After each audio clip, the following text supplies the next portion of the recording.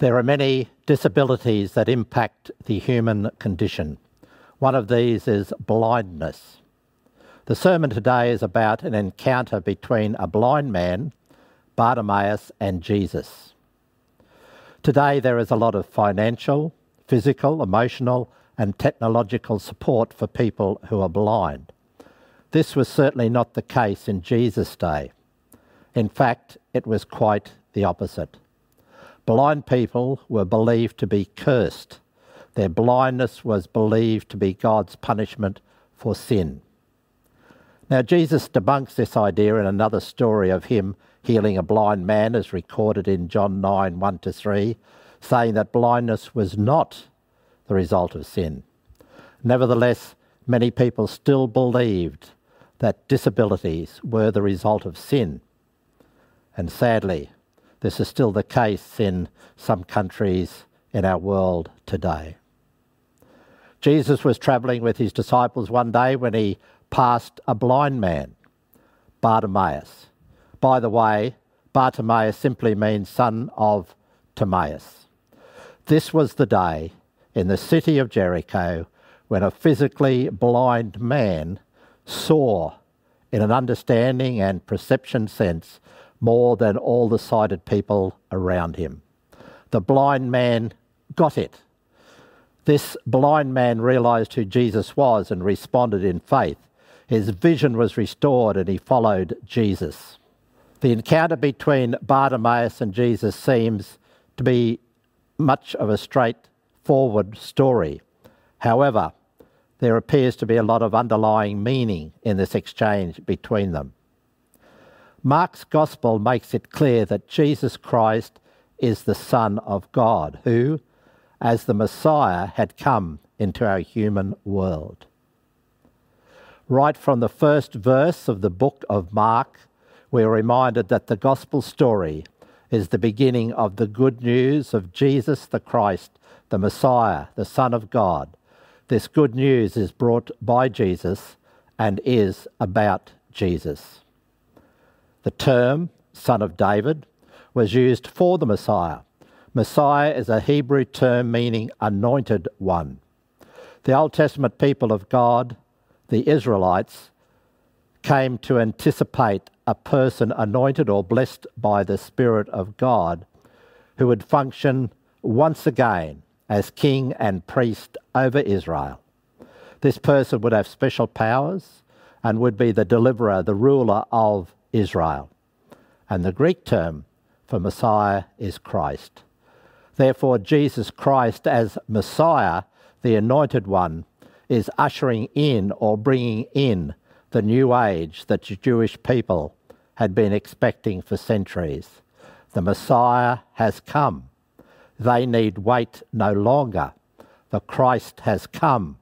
The Messianic age has arrived, birthed in a cattle shed in Bethlehem.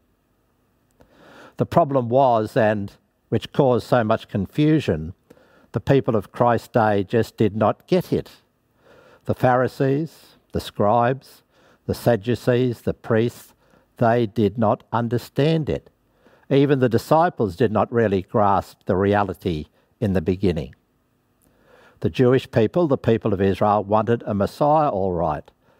Yet this meek and mild Jesus, who went around doing good and loving people and telling people to love each other and even love their enemies, just did not fit with their idea of a Messiah. They desired a conquering saviour who would fight for them and drive their enemies out of their land and allow them to live in peace, happiness and prosperity. So this Jesus did not meet these criteria for them.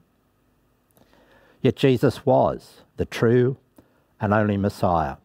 And the ministry of Jesus was evidence that the Messianic age had indeed come on earth. Therefore, even though the miracles that Jesus did for the blind, the deaf, the dumb, and the lame were astounding and defining, they were simply first and foremost indications that the actual hopes and dreams that the people of Israel had long cherished in relation to the coming of the Messiah was being fulfilled right before their very eyes. Yet most people could not see this. Most people could not understand this. Most people did not get this. Blind Bartimaeus did. Bartimaeus, on hearing that Jesus was passing by, called out, "Jesus, Son of David, have mercy on me now in my affliction. Heal me." Many people wanted him to keep quiet and told him to stop shouting. There's often some troublemakers in every crowd, and perhaps they thought Bartimaeus was one of them. However, Bartimaeus understands who Jesus is, and he shouts out even louder, "Jesus, Son of David, have mercy on me now and heal me." Bartimaeus knows that Jesus is the Christ, the true Messiah, the Saviour of the world, and he will not be silenced. Jesus hears Bartimaeus, calls him over, asks him what he wants.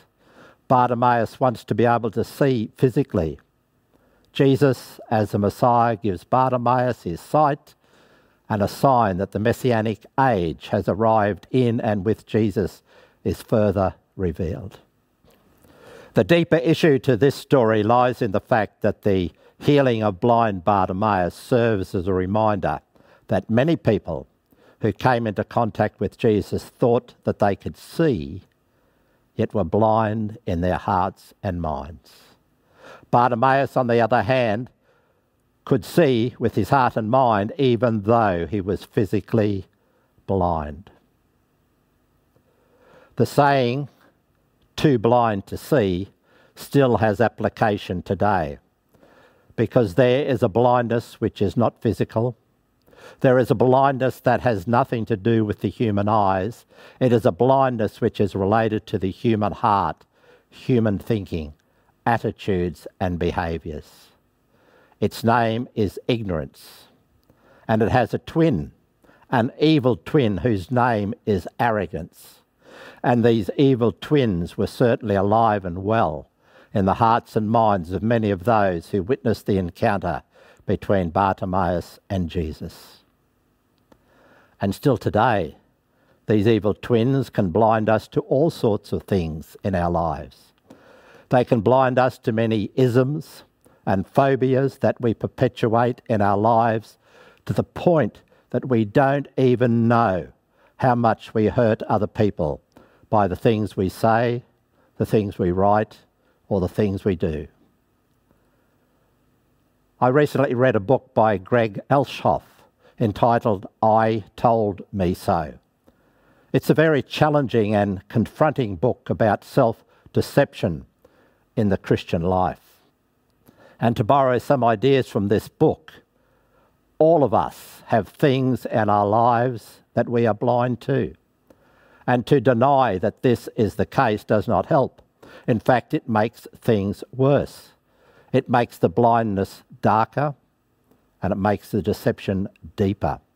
According to the author, the only way to deal with our blindness and self-deception is to face up to the fact that they exist in our lives and ask God the Holy Spirit to reveal them to us so that we can say, in the words of Bartimaeus, "Jesus, Son of David, have mercy on me and heal my blindness." In Christ's day, many people who were sighted, people who had excellent vision, failed to see who Jesus was and missed the opportunity of a lifetime. Along comes a blind man, Bartimaeus. He cannot visually or physically see anything at all, yet he saw who Jesus was and took the opportunity of a lifetime. There's only one question that remains. Are we too blind to see and believe who Jesus is? Or are we like Bartimaeus, who sees and believes, has faith in God, and gives his life to following Christ? The cold, hard truth is this: when we truly see who Jesus is and what Jesus and his teaching is all about, we will no longer be blind, and we will see Jesus as Saviour, and we will see other people the way Jesus sees them. Please allow me to share a prayer with you. God of mercy, grace and truth, please forgive us when we are blind, when we do not see the things of your kingdom, your compassion and mission in our world.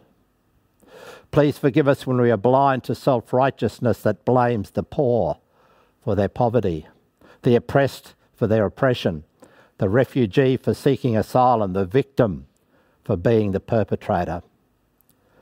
Please forgive us when we are blind in accepting those people we like, yet rejecting others for the colour of their skin, their ethnicity, their religion, or their culture. Please forgive us when we are blind in turning our churches into private clubs of comfort and retreat, for loving familiar songs, music, the clothes we wear, religious feelings, traditions and doctrines, more than we love you and others. Please forgive us when we are blind in pasting stained glass over our eyes and cliched dogma in our ears to shut out the cry of the oppressed, the marginalised, the exploited and hurt within our world. Please help us be like Bartimaeus in seeing you for who you really are, our Redeemer, our Christ, our Messiah, and follow you in faith. Amen.